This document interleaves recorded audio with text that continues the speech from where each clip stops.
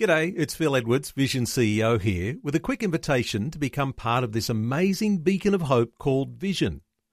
Together we can put our love into action to help people of all kinds build or rebuild their lives on the truth of God. Please consider the part you can play during our upcoming Visionathon appeal, remembering that it's your support that makes Vision possible, including this podcast. 2020, bringing a biblical perspective on life, culture and current events. Weekdays on UCB's Vision Radio Network. Find out more at vision.org.au.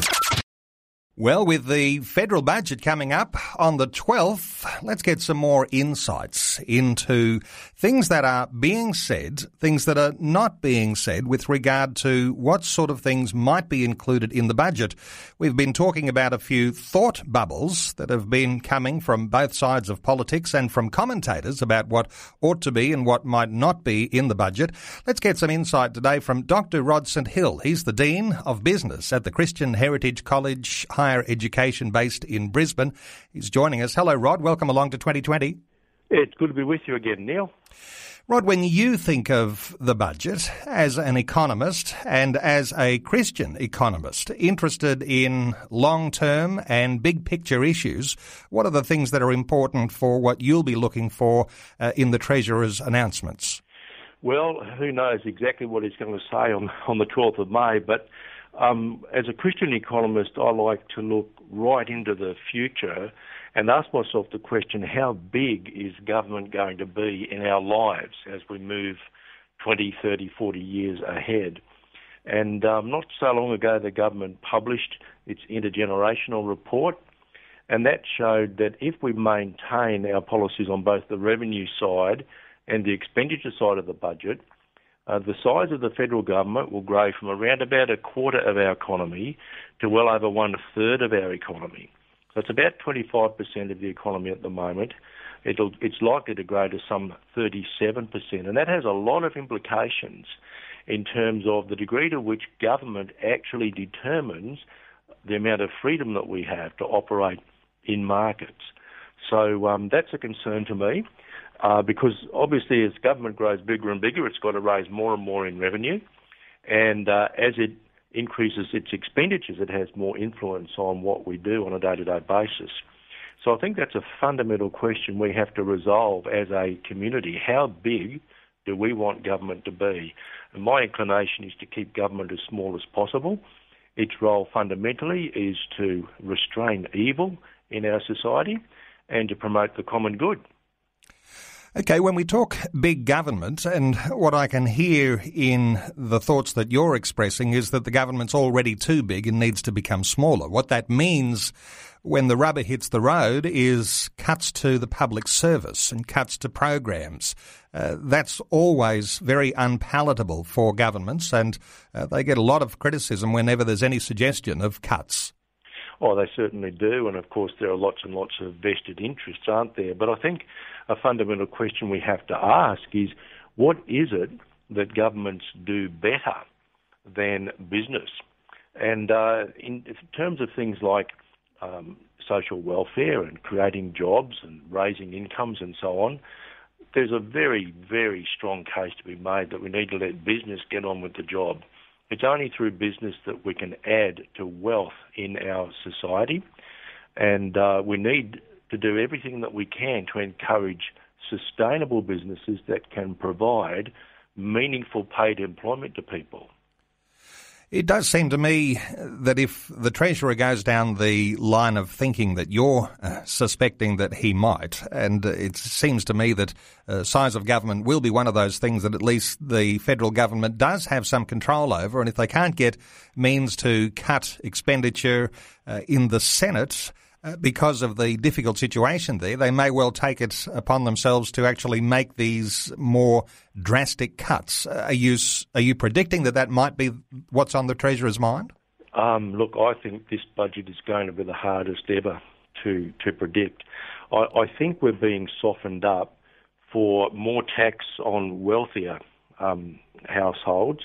And at the moment, of course, about 80% of the personal income tax is paid by the 20% of the highest earning households in the nation. So the rich are already paying pretty substantial taxes. But I suspect that the surcharge that was placed on the highest income earners, those earning over $180,000 a year, that will be extended or at least remain in place. And I'm pretty certain we might see some changes in superannuation despite protestations from the coalition government at this stage. What I would like to see, though, is a lessening of our reliance on taxes on production, that is personal income tax and company tax, and more reliance on indirect taxes such as the GST.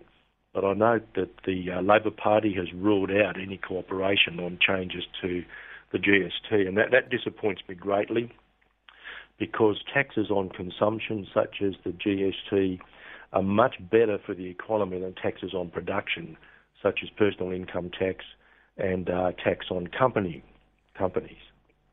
Rod, it does seem to me that it's been so difficult getting measures passed through the Senate that any suggestion of any new measures to cut expenditure, to increase revenue by way of taxation, it's going to be met with a barrage from opposition parties. What are your thoughts about how the Senate might handle things beyond announcements that might try and rein in the expenditure and try and increase the tax base? Oh, look, I think basically the only things that the Senate will agree to would be increasing the burden of tax on the higher income families. And I actually think that's the wrong way to go. I think we should be doing the opposite, quite frankly, and encouraging more production on the part of the private sector in our economy. I suspect that what we're going to end up with is not much change at all in the budget on the 12th of May. I don't think that will do too much damage to our economy as long as that's only short term, and we really need to start thinking what do we want as a nation 25 years from now? That's the really important question to be asking. I don't think we can continue forever along the route that has been charted over the last 12 months or so. I think our political system is actually letting us down because there's such a short-term focus at the present time, and we really should be doing all we can to demand of our politicians that they look into the long term. What will Australia be like 25 years from now? And we know that Australia won't be better if we maintain the status quo. The government could in fact sit back and do nothing, and eventually, simply through general rates of inflation in both incomes and in prices in general, the government will increase its revenue, it'll balance its budget, but the price we will pay as a community is that government will be much bigger in terms of its proportion of the overall economy.